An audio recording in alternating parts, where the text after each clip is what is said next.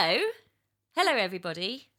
It's time once again for Ruth is Stranger Than Fiction. We had quite a jaunty theme last time, the Straw Bear Festival, but fun though it is to be jaunty sometimes, I think it's time that we got back to a tale of mystery and murder and various other horrible happenings. In this story, the murder is actually quite early on, and then there's a lot of strange subsequent events which are quite fascinating, but a warning, quite gruesome indeed. Should I be here? Should Katie be here? She hates gruesome She things. notoriously hates gruesome She does things. hate them, so we'll see. She may run screaming from the room later on. So, as you've gathered, here I am again with Joe McPhee, Hello. Katie Holiday, Hello. Chris Rogers with the phones, and I, as ever, am Ruth McPhee. We're going to talk about the story of the murder of Maria Martin, also known as the murder in the Red Barn. Okay, that's a good name. Do either of you know this story? No. Well, it's quite... Only the short bit that you sent us in the text message to tell us. I have to send a few initial facts just to help with drink choices. Because, of course, as ever, we'll all be drinking some vaguely thematic drinks relating to the tale. It's easier for me because I know the story. So it's a lot easier for me to choose. Although somehow Katie and Joe always do much better drinks than I do. Only when you did the milk-based one. No, that was a bad choice. The bad milk. I'm never going to live that milk down. Every time the milk comes out. Well, you don't know the case, but it's actually, it's quite notorious. It's quite well known. People that are into folk music may know about it. Chris knows about it from the Folk Music Times. There is a old folk song, and there's a recent-ish version of it by Shirley Collins. Shirley Collins. I was going to say Shirley Henderson, but I think that's an actress. Shirley Collins and the Albion Band. So maybe we'll listen later on. Not on air. We haven't got the rights. Can't do it. It's also interesting because it's one of the first murder cases that really captured the public imagination and really became a kind of a media frenzy around the case with all the kind of accompanying things that involves. So that's really interesting as well. Even as the trial was taking place, and very soon after the execution of the murderer, there were novelizations of the story produced. People did play versions on the stage. Oh, cool. Countless newspaper articles, little etchings were produced. There were songs. There was even, Staffordshire pottery, little ceramic models. Wow. There were Red Barn sets produced of the people involved in Little Red Barn. That's really dark. It is dark. So you're going to have that on your mantelpiece? Yeah, why not? Enacted What, next out. to Jack the Ripper? You can't make one of him, you don't know what he looks like. Well, He could just be a hooded man. fine, just a little Yeah. clay, decapitated prostitute. That's going to be... Well, what we see in this case is the public would eagerly devour that. They'd say, yes, That's so weird. let's put a little ceramic sculpture of Mary Kelly and her dismembered body just on our mantelpiece. That was the way. Wowzers. They're just staring at me in shock. Well, I'm a bit surprised. we've gone dark early, I'm afraid. We need to know why. Why did people want to do this? Why? What was it about the case Yeah. that was so fascinating to people and that led to all these retellings? Obviously, not all completely accurate. I will strive to be accurate today. I'll tell you my source, my main source. We're not always very accurate.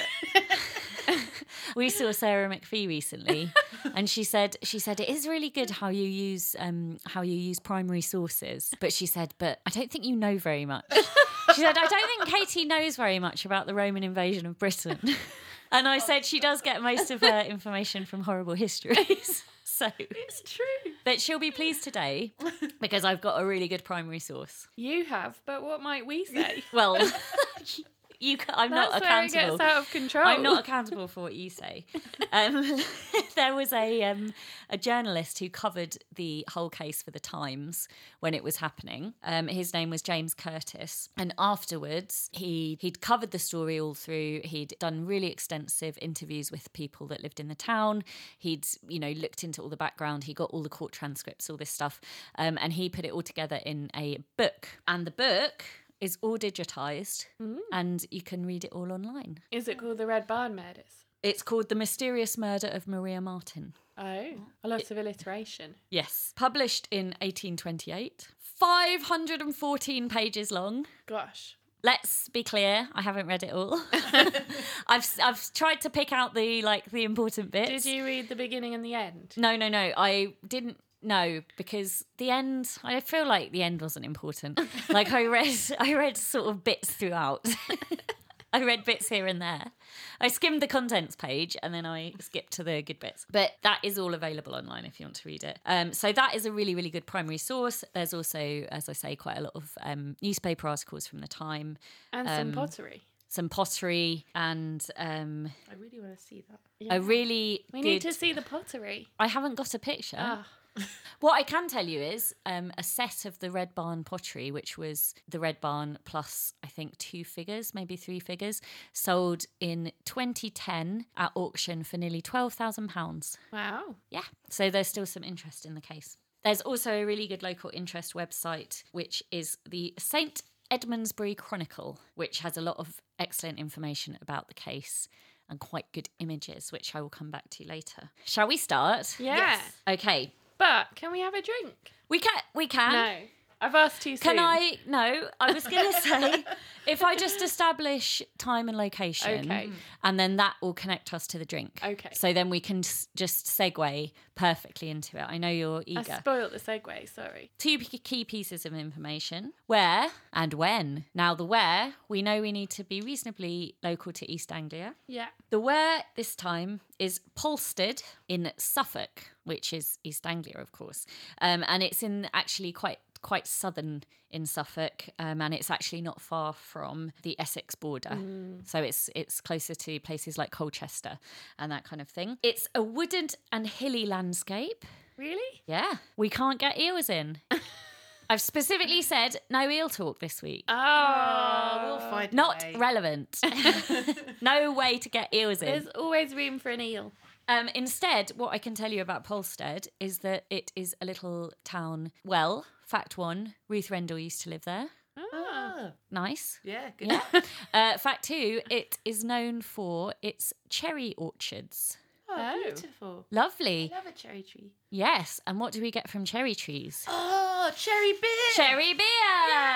Yes. Yay! Everyone have a cherry Oh, beer. I love a cherry beer. It's all the same beer. Pass them along. Okay, so just to give you all a little information, it is the old Samuel Smith cherry fruit beer. We've all got the same. Delicious. I couldn't get 4 different kinds. It's got some good yieldy writing on the label. It does look as a bit well. yieldy, doesn't it?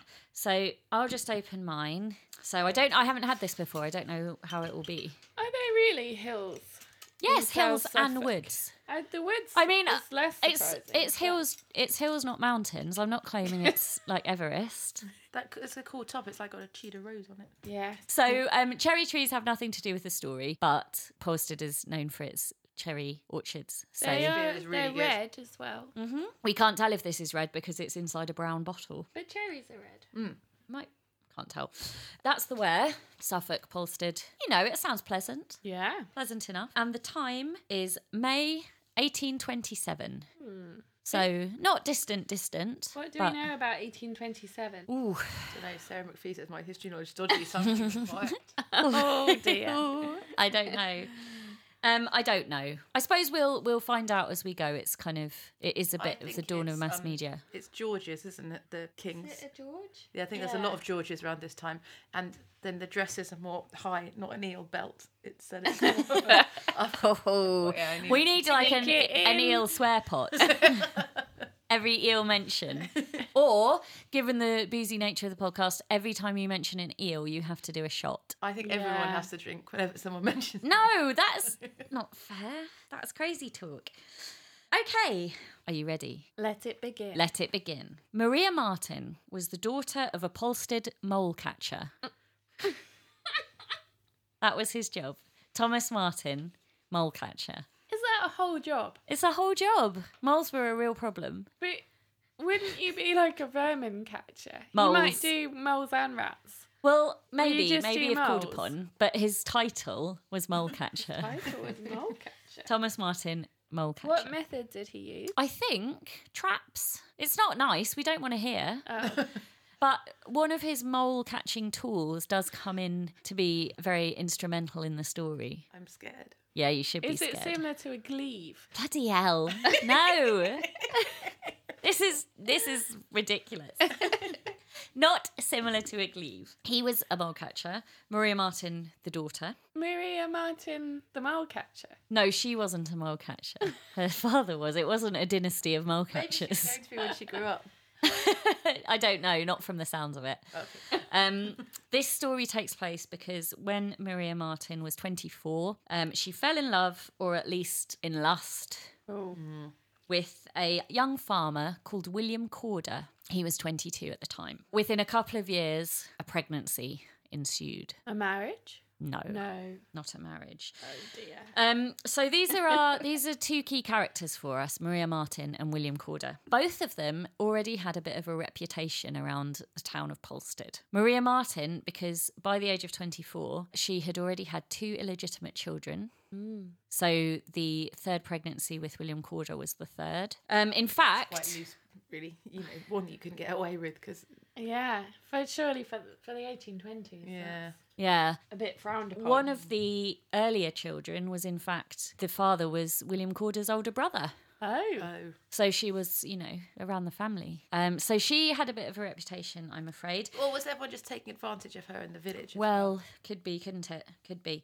James Curtis, the journalist, writes quite a bit about this in his book. He reports that she was known to be kind and intelligent. She had, I quote, a handsome face, a fine form and figure, and a superior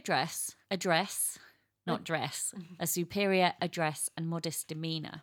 He says that unlike many women of her status, she could read and write. She'd had a reasonable education. But he says at a young age, she succumbed to the charms of an older, unscrupulous fellow, which began her spiral into kind of losing her status and her respectability. Oh, what a rotter. Curtis says thereafter, quote again, guilt and shame became her constant companions. It's not very... Oh dear. I know, very judgy. Very judgy. Mr. James Curtis. I mean, she could have been having a good time and enjoying herself. I don't know. One of the children died. Oh, okay, she's not having One a of good the time, earlier sorry. ones died. The other one kept on, was still there. Kept but going. she'd had a bit of a fall from grace, shall we say, in the town. William Corder, on the other hand, his crimes were of a different nature. Corder was known, he was known as a ladies' man, but more importantly and more, more of a thing around the town was he was known as a fraudster. A fraudster? Yes. What kind of fraud? Various kinds. He was known for passing forged checks. Oh, rotter. Yeah. That sounds like quite a modern kind of a fraud. I mean, I bet it's easier to forge a cheque back in the day. As long as you're Yeah. literate and you can do some nice handwriting, everyone's going to go for it. I think it was also. I'm thinking of in Cold Blood. They always the pair, the killers in that are always travelling around doing fake checks, aren't they? I think so. I think what it is that you're tricking people into trusting you, and then you don't have the money to back it up. Basically, he was known. He went to a boarding school, so he was also quite well educated. He was known as Foxy at boarding school. Foxy Corder. Foxy Corder because of his sly manner and his propensity for tall tales. Oh. A liar. He was known to be a bit of a liar and a bit of a sneakster. He also quite hilariously, it's not funny, he got into a lot of trouble because he fraudulently sold his father's pigs. He basically said that they were his pigs and then he sold them to somebody who in good faith bought the pigs, gave William some money, and then his dad was like, hang on, where are all my pigs? And it turned out that William had just sold the pigs. Did he get the pigs back, or did The pigs were gone! Wait. Those pigs must have been worth a lot of money. It also makes me think a bit of riding pigs in the fence, and that's No! No. Curtis conducted interviews with quite a lot of people around the village, and he had various tales of William Corder's dishonesty, which I won't recount all of them now, but there's quite a lot. So he was known to be a bit untrustworthy. A bad egg. He'd got some unsavoury associates that he would get into scrapes with, and they would go about doing like petty theft and cheating people out of money and that kind of thing. Bad egg. Yeah. So after the pig fraud, Corder had been sent off to London, but he later returned to help run the farm because his brother Thomas had plunged into a frozen pond What? and died. Was he trying to ice skate? I don't know. Was he? He was probably Could have trying been to looking like for eels. traverse. Not going to mention, not responding. Traversing the pond to get to the other side, and he plunged in. Is that the one that was the father of... Yes. Oh, dear. Yeah. So William had to come back. The dad, even though after the pig incident, the dad had to bring him back. Yeah, because no one else was there to run the Oh, dear. farm. And actually, I believe that the dad also died around the same time. In the lake. Not in the lake. I mean, that would be suspicious. Yeah, if two of them went in the lake, Then you'd I'd think say Foxy Foxy Corder Corder had did something it. to do with it, but I don't think so. This all, this had taken place before they meet, some goings on, and Maria gives birth to the new Corder baby in 1827. Called... Don't know, Oh. because it dies. Oh. Yeah. I mean, infant mortality was Yeah, quite very serious. high. And it's still serious now, it's just not as common. It was happening all over the place. However, Maria still wanted to marry him. Oh, I didn't know that was on the cards. Well, I think he'd sort of, he'd promised. Okay. But did he mean it? Can't Well, he's trust been lying Foxy. to everyone else. He's been illegally selling pigs and checking back. And you do have to think she might have been a bit naive, because there's a lot of evidence of his kind of nefarious goings on. His roguery. Exactly, so rogue. And But she trusted him. yeah, she trusted him. She trusted him. The picture painted by Curtis is, she was a little bit taken in by people because she was quite kind. She kind of wanted to think the best of people, but some people you shouldn't think the best of. Yes, Foxy is one. Foxy. Any man nicknamed Foxy. But that's not Jonathan Davis. That's because he lives in a pub called the Fox. Who's Jonathan Davis? He plays in the centre for Wales. It's not his fault. He just lives in a pub called the Fox.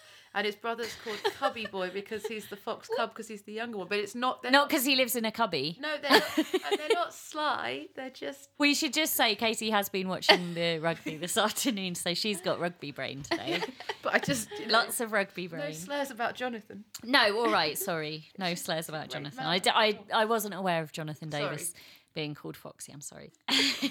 So she's like, come on, shall we get married? Corder is kind of like, all right, we'll do it. Let's still do it. Does she believe He's him? not very enthusiastic. No, he's not. He's not. It takes a bit of a strange turn now. So Corder agrees to marry her. It's kind of arranged that it's going to happen at some point soon. But then Corder turns up at her house and he says, actually, the police have got a warrant out for your arrest because... her arrest? Yeah, because of your illegitimate children. What? So he says, actually, we need to get out of here quick smart if we're going to, make a go of it. Maria Martin's stepmother, Anne, is there while this conversation's going on. There seems to be no evidence that there was a warrant out for her arrest, so this was some kind of ploy for some reason. So he says, actually, we need to elope and we need to do it fast. Oh. Yeah.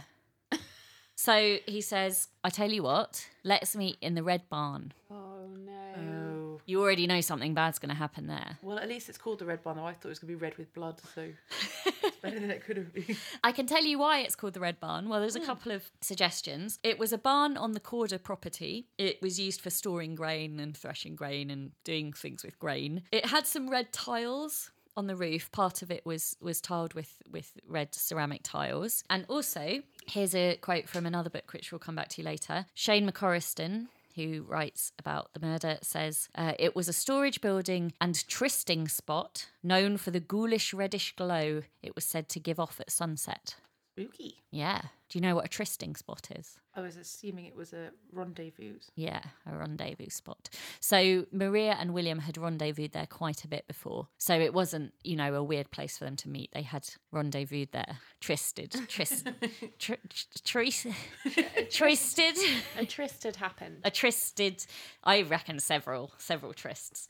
So he says, meet me there and we'll elope to Ipswich, the Oh. county town of Suffolk. That's the place to Chris go. seems to find it funny that anyone would elope to Ipswich. Ipswich is all right. Would there even have been... Did the police care if people had illegitimate I don't children?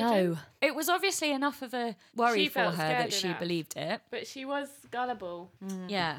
But then the stepmom was there too. Wouldn't this, if it wasn't possible to be arrested for that, wouldn't the step... Maybe. So here's another strange detail, which I think later became everyone, you know, when people have a kind of an interest in the case, this is the kind of detail they like. William Corder suggested to Maria that for the elopement, she should disguise herself as a man.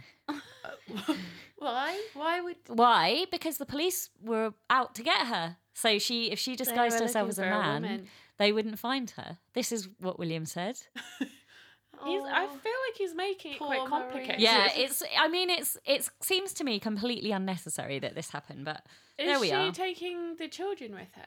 Just one child, remember? Oh yeah. Does that come no, too? the child stays. Oh. With I think the stepmom. expectation that she'll send for him later when they've kind of settled in Ipswich and they're married and all that sort of thing. That sounds fair enough. Yeah. Off she goes, dresses herself up as a man. Moustache? I don't know about a Maybe moustache. some coal. Some coal. Just put a bit of coal on A smear of coal to make a moustache face. Yep. There's no coal in Suffolk. There's no coal in Suffolk. Katie's trying not to say eel. What's an eel got to do with coal?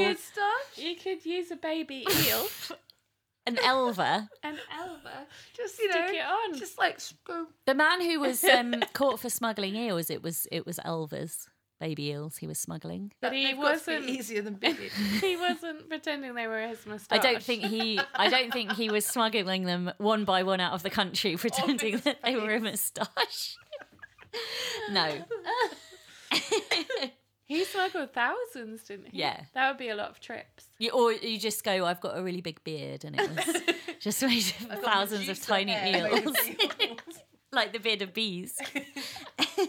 So, off she goes, dressed as a man. She says farewell to her family. She says, I'll be in touch. But she was never seen or heard from again Oh no. after she heads off to the Red Barn. Oh heck. It does sound very sinister. Yeah, that I mean it's barn. real.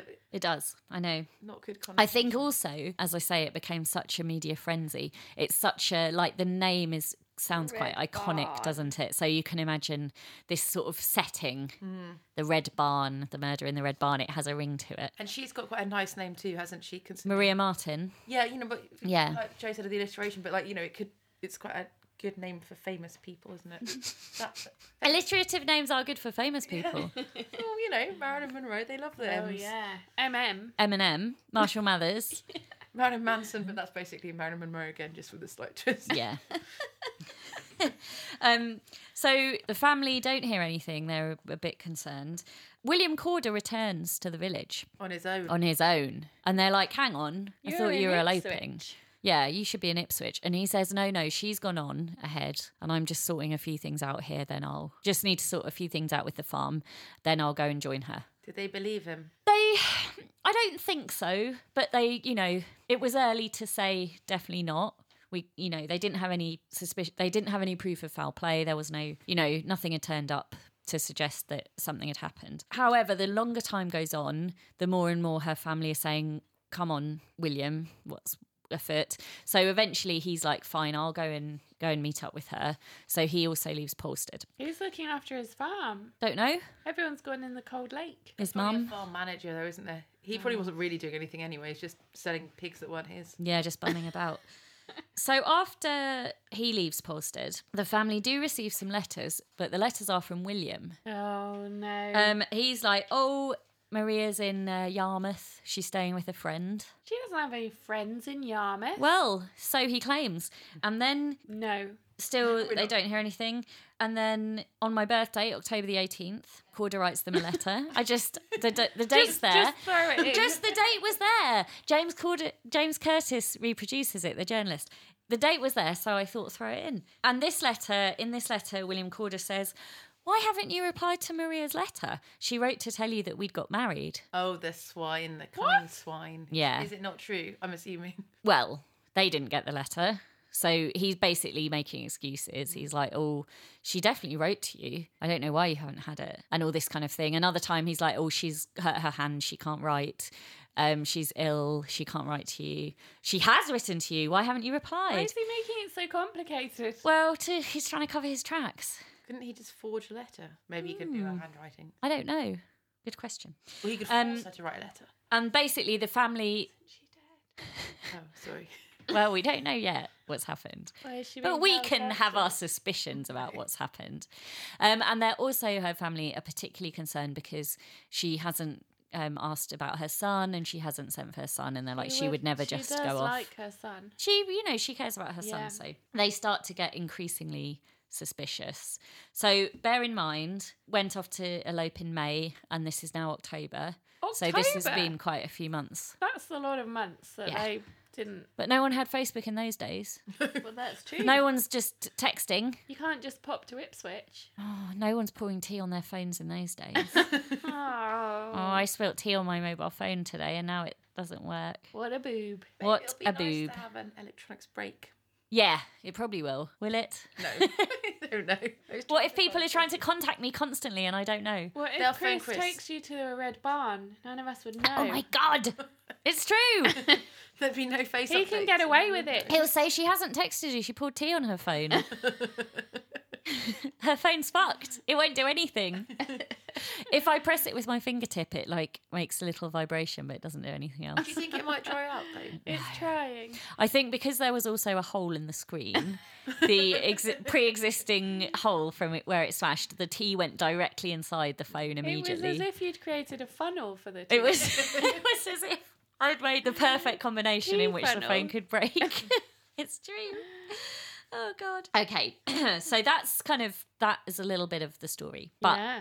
a lot more comes. Missing lady. That's Exactly. it is- Pig She's swine. been missing for months. She's been missing for months. I've now made a new subtitle on my notes. It says The Aftermath. Oh. Yeah. So let's leave William Corder for now. Who knows what he's doing, writing his fake letters, all that sort of thing. Wait, is he in Ipswich or Poldeuce?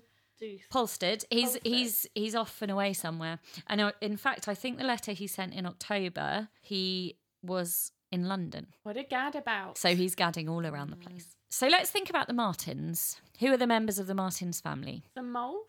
No. No, you're not. There's A a mole dad- catcher doesn't have moles in his family. He might keep them. He might like them as pets. But there's a dad and there's a stepmom and then there's A child. a child. Who I was trying to work out the relationship. Yep. A step grandchild or a grandchild, depending which one. And you there's also two more. So the dad is called Thomas, mole catcher. The stepmom is called Anne, Mrs. Molecatcher. Mrs. Mole catcher. Maria's sister, also called Anne. Sorry. Oh, not what I was trying to think. Yeah. It's always Anne and Betsy and Yeah. That's why I quite like that she was called Maria. I thought it was a bit of a Yeah. mix. It's a. we And I- haven't had a Maria before. I'm not totally sure, but I feel like I read somewhere that the son is also called Thomas because he was named after William Corder's brother who fell in the frozen pond. He was called Thomas. What? But the father is also called Thomas. Too many Thomases. Yeah. And there's also a brother, Maria Martin's little brother, who I think is like 10, and he's called George. Okay. So But all that's. the kings have been called George for ages, apart from the Williams. Yeah, so he's probably named after the king. George became a trendy name. We know her, George. Yep. I know. I wasn't. That's like, the end of that I story. wasn't going anywhere with it. I was just, putting it out there as a. He's not named after a king, though. You could Could be. Well, Ask his mum. I will. No, I won't. I don't know about his mum. Let's focus on the Martins. Sorry. So they're concerned. They think obviously something weird's gone on. She, what's happened. And here the allegedly supernatural element becomes Oh, I involved in the didn't know story. there was one. Ho, ho, ho. But I mean, we might not agree that it is a supernatural element. But Anne, the stepmother, she goes to Thomas and she says, "Look, I've been having for the last couple of months. I've been having these dreams where I dream that Maria's in the Red Barn and that she's been murdered." Hang on, I didn't listen properly. Who's had that dream? And the stepmom. Right. But not And the stepmom, no. And the stepmom says to Thomas, the mole catcher, she says, "I've been having these dreams for a Right. while. That it's complicated enough without getting the names wrong. That Maria is being killed and she's buried in the Red Barn. Is she a witch? No, it's past witch times. She could still be a witch. Still have witches. And Really Thomas, past witch times, but she's still a witch. Thomas says, he's like, "Why didn't you say this earlier?" And she says, "Oh, well, I thought you'd say that I was being superstitious and I didn't want you to call Think me I a was a superstitious old fool." will think I was a witch. But she's like, look, it's been going on so long. Maria is coming to me in these dreams and saying I'm dead and I've been buried in the Red Barn. She does know about the Red Barn, though, because she Yes. was there for the conversation. Yes. Oh, yes, that's good thinking. Yeah. So, playing devil's advocate, it isn't that inconceivable. You might imagine that something had happened in the Red Barn. And that it's lodged in your subconscious because Yeah. you're there for a conversation. Exactly. I feel like you'd have maybe done something about it. Well, that's what Thomas says. He says, hang before on. 6 months Yeah. or however Well, long it's been. she has. I don't think she's been having the dreams all that time, but But she's known about the Red Barn all that yeah. time. So eventually, Thomas Martin takes his mole spud and he goes out to the barn to have a look. We're going to need to know what that is. A mole spud is a Stick. kind of pointy digging poking device. A jabber. Sounds a lot like a glaive. It's Surely that's a pointy, jabby stick. but a glaive isn't a glaive quite thin and a mole. You know, what do they call? These two, these two and their eel chat. £5 in the eel box, please. It's like in How I Met Your Mother when they said, no, not that one, the other one. But they said that you have to put $5 in the not talking about monkeys jars every time you talk about monkeys. Who's talking about monkeys? In 8 Simple Rules. Oh. Oh God. Well, ours will be eels. Yes. And it will be shaped like an eel, and you put the money in the eel's mouth. Yeah. It will be really long and thin. So the money will take ages to fall down Is the it a pair of tights that we stuff with money? but hardened with plaster of Paris Of course. and formed into an eel Sorry. shape. Because you don't in a pair of tights you're just making a kosh essentially. Yeah. If you're filling a pair of tights with change, That's you're basically just what I making a pictured in my kosh. mind. Although if you cover tights in plaster of Paris, that might also be a kosh. Well, no, that roots it to one location. I think you just made a really weird weapon. That's terrifying. This is where eel chat gets us. We've gone down a strange road. A strange road of weapon invention. Tell us about a spud. Okay, a spud. You know, gardeners have, is it called a dibber? Yeah. Yes. Or You know a dibber? For making a hole that Yeah. you put the pop seed up. Yeah, in. it looks a little bit like that, but it's a bit bigger and a bit pointier, and it's got a kind of like a handle bit on it. Okay. How big? The size of a ruler? Probably. I've seen a picture of one, but I don't know what the scale was because Maybe even longer because you don't want to have to bend over Yeah, all the you'd time, have it and you've like got that. to poke it. I in don't long think it's holes. no, I don't think it's that long. Okay. But he goes in the barn with his mole spud. And what does it... It's for going in a mole hole with. It's for digging up the earth a bit. So he starts to look round the barn and he starts to Stabs. dab in the earth. He's dibbing. Dibbing and dabbing, spudding and stabbing, dibbing into the earth in the barn. He prods around. Before long, It's not the funny time, but... Ah, I'm just sorry. it's. Are you laughing because it's a mole spud? Just is a bit funny. Just a funny time. Well, it's going to take a turn. Okay, It always sorry. takes a turn. Serious You face. always laugh. Then I say something about Lady Cromwell's dead, someone else is dead, and then it seems really inappropriate because we've all been laughing. Before long, Right. this will shut you up. Okay. He comes across a woman's body. Oh, and it's his daughter. It's hidden inside a grain sack and buried in the Oh, floor of the no. barn. Oh, that's horrible of him. to And find. Curtis describes the position of the body when discovered. The legs are drawn up and the head is down, so it's kind of been put in like a crouching position, put into the sack and buried. Oh, Yeah. that did Poor shut us Thomas. up. Yeah, that's true. That has shut you up. He couldn't see the body clearly because it's still in the sack and he's only like spudded up a bit of the earth. But what he does see is a green handkerchief around the woman's neck. This is key, crucial evidence. He recognises that this handkerchief belonged to William Corder, Oh, or at least it looks very similar to one. he had. And as Maria Martin left the house disguised as a man, she was wearing this handkerchief around her neck.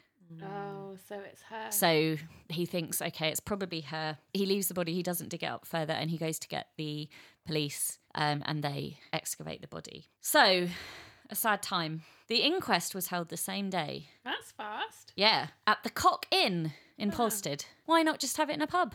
That's, They but, I always mean, I think were in yeah, pubs, weren't they? Were they? much Yeah. more fun as well if you can do that.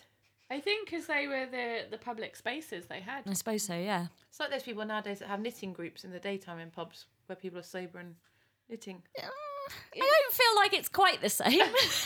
But I meant it be used as a community space, like we have coffee mornings in them and toddler groups. I know, but they had to take the body in there. No, they didn't. Yes, they did. They took the body into the pub. Yes.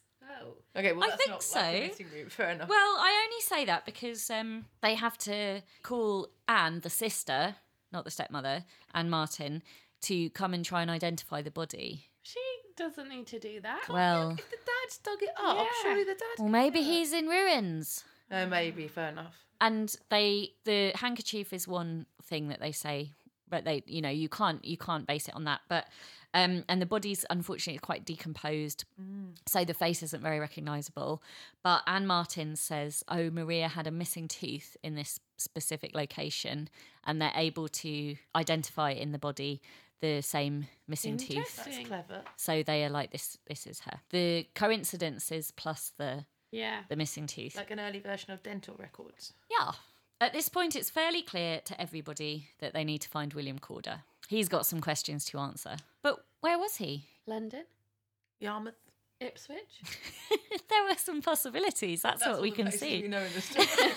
I mean, we're assuming he's not in Polegate or whatever it's called. Polstead. Sorry. He's not there. They suspected he's probably in London because the October letter Because came. he's such a gadabout. Yeah, also gadabouts aren't in Yarmouth, they're in London. Also, he's not been careful. There's the constable investigating the case is called Constable Ayers. Ayers. Ayers. Mm-hmm. And he actually has a mutual friend with William Corder because they're from this small town. So he says to his friend, "Oh, do you know where he is?" And the friend's like, "Oh, I don't know where he's now, but I had an address for him a few months ago." So Ayers is like, "Okay, well, from there we should be able to track him to wherever he is now." So Constable Ayers obtains this address, and then he says, "I need some help from a London bobby." Is it Inspector Lestrade? Inspector Lestrade. Is that Sherlock Holmes? Yeah, sorry, it's just where I went with London. No, not him. But Jap. I just started naming police people. You're naming the incompetents from the famous detective stories. Is Jack from Priory? Yeah, Jap's from Priory. Yeah, he's not very good. Oh, no, I think he's all right. And he has an Is he? allotment. Do we want him on this case? Yeah, more than we want whoever's going to... Oh, I don't know. Are they No, gonna be good? Constable Ayers is fine. Oh, he's friends with the... No. It's just because it's a small town. Okay, sorry. You're probably friends with some unsavoury types, or not friends with them, but you've probably got mutual friends with an unsavoury type. This is going off track, but did you? I thought of it because I saw a Poirot once, and I think Inspector Japp was played by Sean Pertwee. I don't know actors, I'm sorry. Is that his name, Chris? Sausages Man from But Dog Katie Soldiers. won't know about that. But did you watch The Pale Horse? No, and I've Yeah. recorded it. and haven't Don't seen it yet. even bother. Oh. Oh, I thought He's in this that. is a spooky one. Episode Witches. 1 is good. Yeah, episode 1 is good. It's Really like good. Straw Bear Folk. Yeah, episode 1 is really good. Episode 2 is okay until the end, and then it is a massive pile of shit. And I got really angry about it. Oh, well, I'm glad you said, because I'm very much looking forward to seeing it. But I have only just finished last week watching Dracula from Christmas. Piece of shit! What did you think about Dracula? Well, you know, I have a low... It's so terrible! Yeah, but I have a low fear threshold, so I couldn't sleep because of 2 days because of the dead zombie baby that was going to get at the bottom of my bed. What? Is there a zombie baby? Yes, in the Christmas Dracula. Oh God! And it gets on the bottom of the bed in the middle of the night. Well, that is Yeah. scary. And again, That's episode 1. all that stayed with me. Episode 1, quite camp and silly, fine. Episode 3, the worst TV I have ever I seen. enjoyed episode 2 best. I thought Yeah. that Yeah, liked on the 2. ship. I like Yeah. 2, actually. And also, I didn't mind all the modern twists, but I got scared of the zombie baby, so it changed it for me. By the time I'd seen episode 3, I wished I had never watched any of the 3 episodes. I wished that Mark Gatiss had never read Dracula. I wished that Bram Stoker had never written Dracula. I wished everything about it had never happened. That's how much I hated it. Wow. Yeah. But I also hated the Pale Horse. But I do like some things, just not those. Just not those things. I just was so cross. by how bad they were. Oh, anyway, Sorry. sorry about that. So What's our London detective called? he's called James Lee. James Lee. James Lee. You don't know him? Well, I don't know him, and I'm not sure if he sounds very trustworthy. No, you don't like him No. just based on his name. Yeah. Oh, judgmental. The reason that James Lee is of interest, though we can't go into this now, is later, like a decade later, so in the late 1830s, late 1830s, and sometime in the 1840s, there were a series of sightings of what became known as Spring-Heeled Jack. Yes. Yes, you know all about Spring-Heeled Jack, I see. Only from a children's book written by Philip Pullman. Oh, I was going to say, I bet you've both read a historical novel about it. I've read a children's novel. Does that count? I feel like I have read probably The same one. historical novel. So I don't know that much about it, but I know it was people thought he was like a devil, Yeah. and he appeared around London. Yeah. Wild big hair. And Yeah, and scary red eyes, Yeah.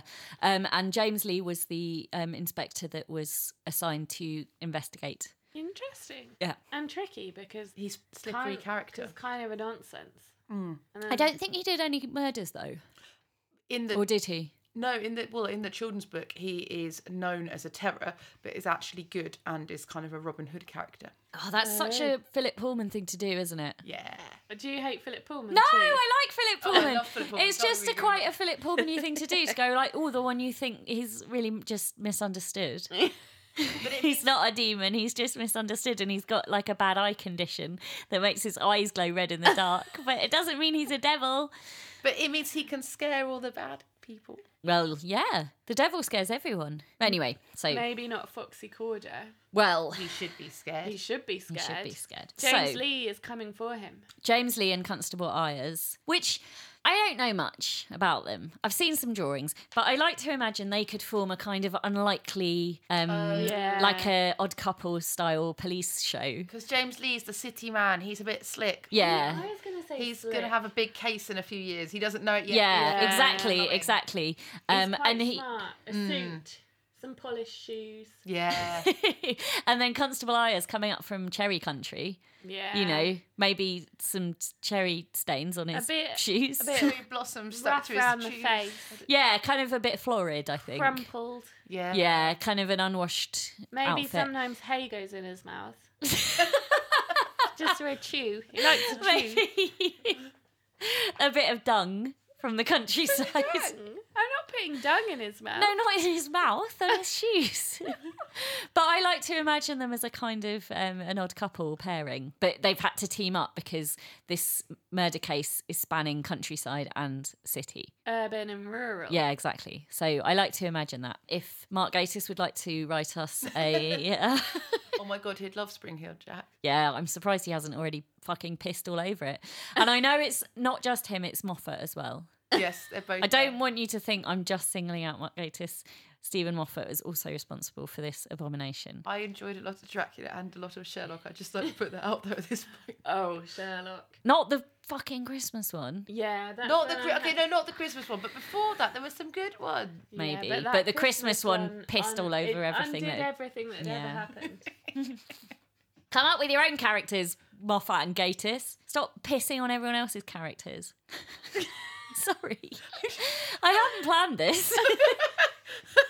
It's just come up organically in the conversation. I didn't mean it to happen.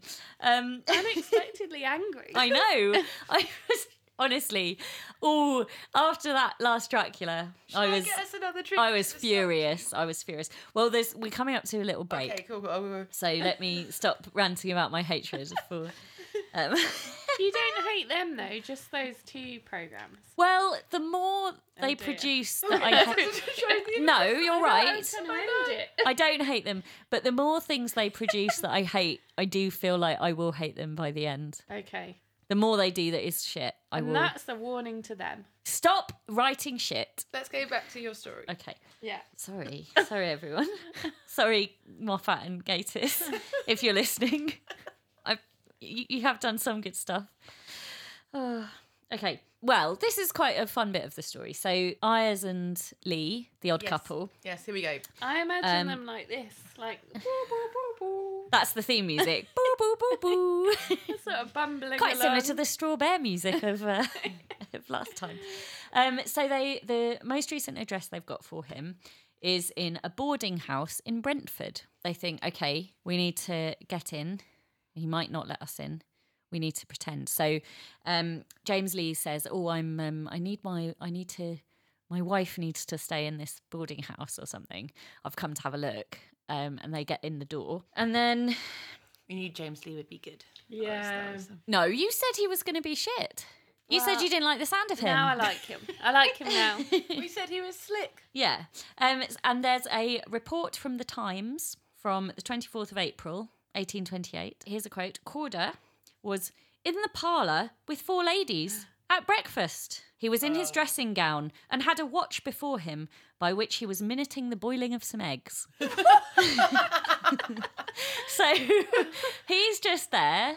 At one bit, that sounds really debauched, and then he's measuring how long an egg takes Well, to boil. the 4 ladies were staying in the boarding house, so it does sound suspicious, but I think he just was there. Are they in their dressing gowns? I don't think so. I don't think ladies No. get No. dressing gowns. I think they just... He's the went leash in. one. And he's like, I'll make you all some nice eggs for breakfast. So he's boiling some eggs up. Very precisely. Yeah, in come Lee and Ayers with their awkward questions. It turns out Corder was now married. What? Yeah, and running this boarding house with his new wife, Mary Moore. Oh, so he's not staying there. Oh, hang on. Initials, and also he's MM. not staying there. MM. That's he owns it. He's running it, yeah. So that's why he's boiling these eggs for all these Where did ladies. you get the money from? Oh, I see. He's okay. I see. He's the So caterer. he's running it, yeah. So, They'd have to. but this is less than a year after Maria went missing. So he's moved pretty fast here. More surprisingly, the Times also reports that after the arrest of William Corder, because they arrest him, Mary Moore's brother says to her, hang on, who's this new husband? What's all this about his past that I hear? He's, been arrested for some kind of shady business going on. They found some pistols in his house, which is a bit shady. Pistols. And Mary responded she'd only known him 3 weeks, What? having met him through the medium of a matrimonial advertisement at a pastry cook's shop in Fleet Street. Hang on. What? So it seems so. I thought, hang on, is this a thing? And it is a thing. So people would put adverts up basically saying, wealthy businessman looking for a new wife in such and such area or whatever. A good family, good prospects, blah, blah, blah. Soulmates, but you just have to do it in 3 weeks. Well, yeah, he's moved fast. And you put it in a pastry shop. You put it in a pastry cook's shop. And then, Fair enough. Buy a pie, get a wife. What does she get out of it? well, a Rich husband. husband, yeah. Oh, but he's no good. Well, but she didn't know. But maybe she should have spent a bit more time with him, not Done just some 3 weeks. research. So that's a surprise to her. Oh, These 2 dear. policemen just rocking up. We're arresting your husband. What about the eggs? They'll have gone too far. I think someone else has taken care of the eggs. I hope so. Imagine all those surprised ladies just waiting for their eggs, and then in burst these 2 policemen, country man and city man. Sounds very exciting. I mean, James Lee's probably a bit of a looker, and in he walks. I think he's a You looker. think you're having a boring breakfast, and then suddenly you've got something to write home about. They're probably both a lot younger than we're imagining as well. I'm imagining Making me James sound Lee like a senior quite- old lady. quite No. But just we think, to be a kind of an Constable Ayres, I think he's in his 40s. old. Okay, Although, Maybe isn't it, if 50s? he's friends with Corden, isn't he going to be... Oh, yeah. Corder. Sorry. So anyway, so that's the surprising scene. And so this goes out in the Times. You can see already the elements are coming together to make this into like a big media story. What's this man doing in a boarding house cooking eggs for 4 women? He's just sitting about in his dressing gown. The town man and the country man coming to get him. The mysterious past, the very quick marriage, all this sort of thing. If he wanted a wife so much, why didn't he just marry The one who wanted him. Maria Mulhouse? Martin. Maria Molecatcher. I don't know. But the public interest in the case begins to spiral. A report from just a few days later in the publication John Bull magazine states that Lee and Ayres transported Corder to Colchester to take him back, back to Suffolk. They planned to stay in the George Inn, but news of Corder's arrival had spread, and immense crowds had gathered outside the inn to gawp at him as he was brought in. Their anxiety to gain sight of the prisoner was intense. Ooh. So already there's all this public sort of Excitement. speculation and excitement around this case, and they're all just there just hoping to get a little glimpse of him to see what he was like. He was very short, by the way, Oh, 5'4". that is short. He wore little round glasses. He's quite sort of studious looking. Sound like maybe he deserves all this fuss. Well, Ladies gathering around him in his dressing gown. so this from here on, we see the sort of the frenzy growing. The media becomes more and more obsessed. They're reporting on like every single little thing. Reporters are sent to Polstead to ask all these questions. Who was Maria Martin? What was Foxy Corder like? What were the families like? All this kind of thing. As the details started to emerge in the papers, the interest grew further still. Maria dressed as a man. The stepmother's dreams leading to the discovery of the body, the kind of dubious pasts of the characters, the mangled body dug out of the barn floor, With the all this spud. stuff with the spud. All of this began to come out, and the public's kind of lust for these sordid stories and all these little weird details grew and grew and grew. Frenzy. So we can have a little break there and maybe get the next drink. Let's do it.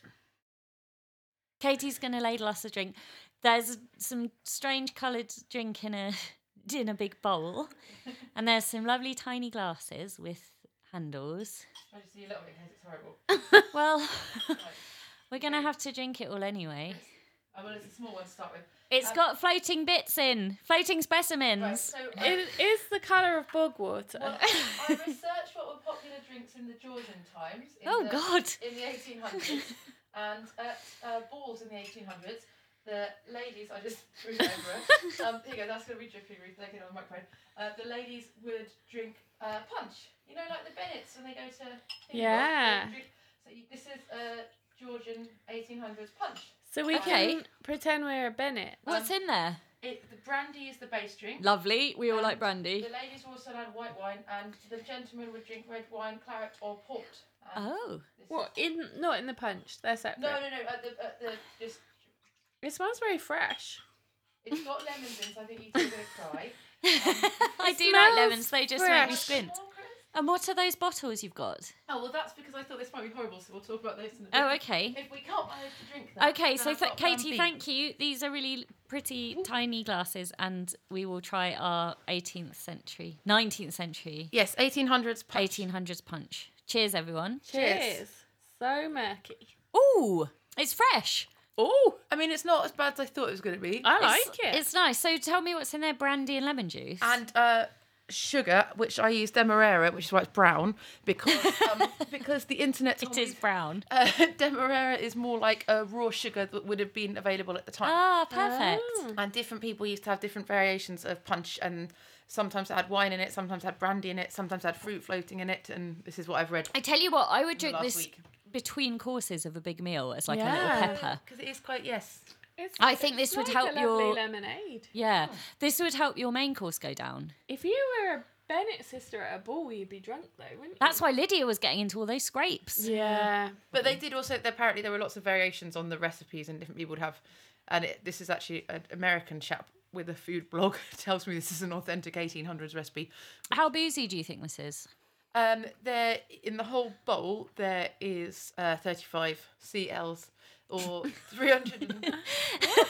Make a thing. 35 no, not milliliters. That's not right. CLs of of brandy. Half a bottle of wine. Half bottle of brandy, not a big bottle of brandy. Well, it's quite boozy.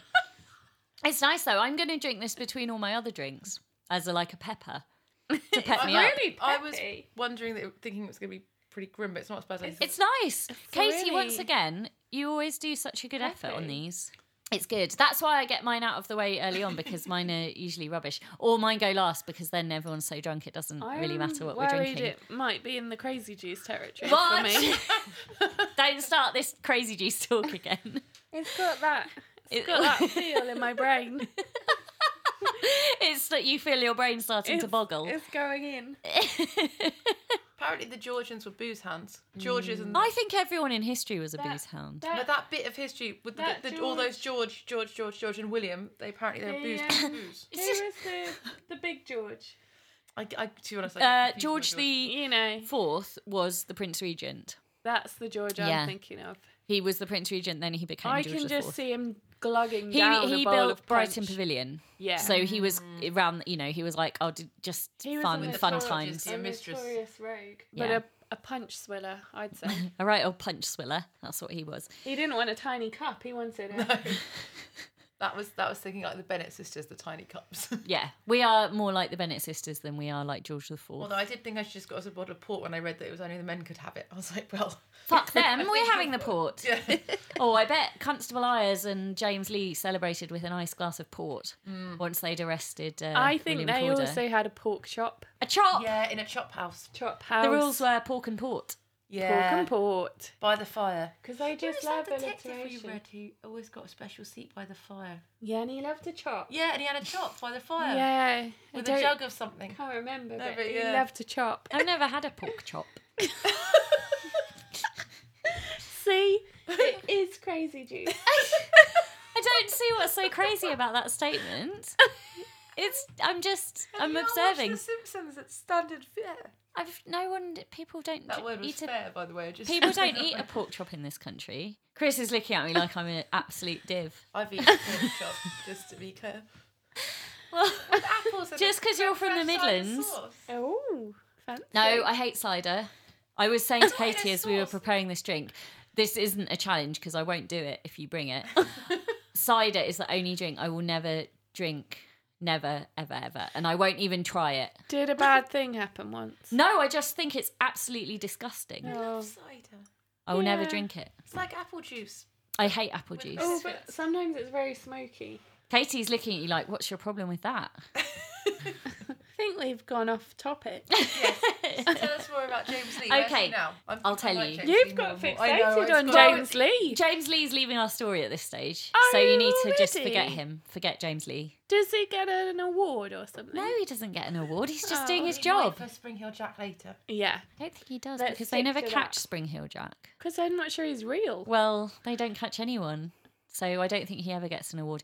I think, I have no idea, but what I imagine is that he basically gets driven to drunken insanity by Oh, come on. by his inability to catch Spring Hill Jack or ever like Yeah. identify what it was or what the problem was or anything. Oh, heck. Well, no, I'm imagining. If I were to write the story, that's what would happen. That's not the end we wanted for him, is it? Well, he's I like to imagine him just eating chops by the fire. Yeah, with a pork. he does that too, but then someone asks him a question and he doesn't reply and he's just got like a distant look in his Or eye. he goes crazy and he's thinking about Spring Hill Jack in his mind and they're like, James, but he doesn't reply. He's just staring madly into the distance. and then he throws his chop in the fire. Then he grabs the chop, slaps the person around the face with it, flings his port into the fire. It sizzles, and in the sizzling, he sees the figure of Spring Hill Jack Oh, laughing at him. laughing. And then the next shot is just him in a straitjacket in an asylum. God, what an end. I know. That's it. That's the Victorian Gothic for you. Everyone ends up in an asylum in a straitjacket. But that's not this story. No, and there wouldn't be any chops there, would there? You can't have chops in an asylum. Just gruel. Especially not if you have gone to the asylum because you've smacked a man in the face with a chop. They don't let you have that there. They call it a weapon. They say don't give him a chop, he'll just smack you in the face. It's a good weapon. If you can make a weapon out of food and then eat it, Like that That's really Stephen cool. King one. Yeah. Where she bashes him with the... a frozen fish. I thought it was a lamb leg, but either way. The leg Yeah. of lamb's Patricia Highsmith. Someone gets killed with the leg of lamb I in think Patricia Stephen Highsmith. King stole it with his... And then the police come and they eat the lamb. Yeah. Once in CSI, someone got stabbed with a swordfish. And then did they eat it? Yeah. It's genius. That's what you need to do, killers. Could Take do it note. with a baguette. You can't kill a man Gotta with a freeze it baguette. first. You could you could freeze it and A then frozen sharpen it. baguette. No one's got a freezer big enough to freeze a baguette in. It's too big. Oh, it's not big enough to freeze a baguette. If you had a chest freezer, you could get a baguette Who's in got there. a chest freezer? People in the 80s. Well, fine.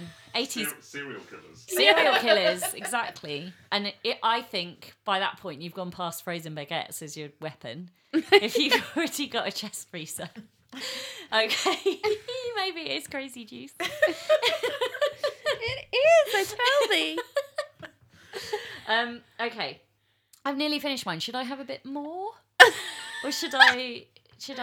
Chris is out. Well, I'll tell you what else. Chris isn't I'll tell you allowed what to else go I crazy. brought while we're at this point, I was scared that this would be, because I haven't obviously made many Georgian punches before, I was scared that it would be too squinty for the McVies.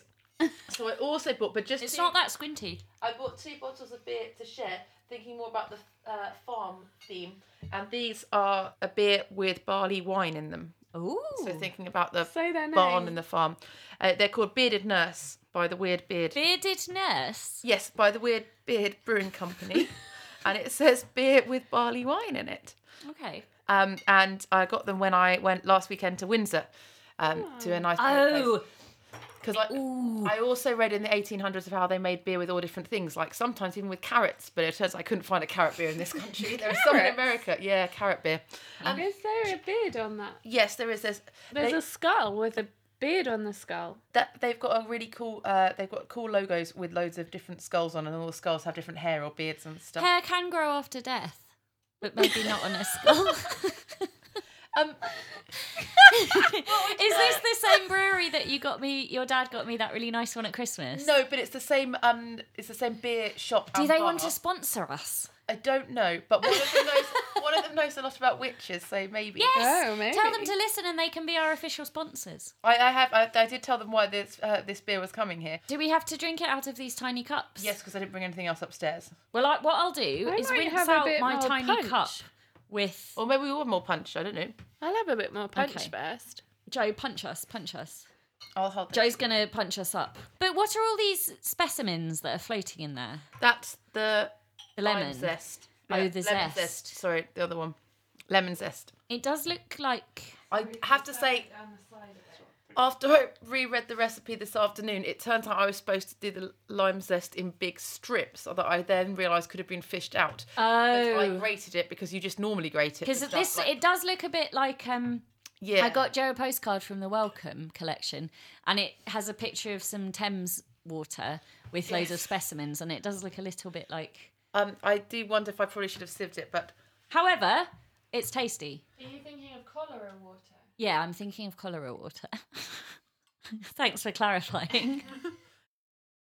On that note, we end part 1 of the story of the murder of Maria Martin. As you can see, things are hotting up. William Corder is on his way to trial. What will happen to him there? All sorts will happen to him after the trial as well, which is really interesting and quite gruesome.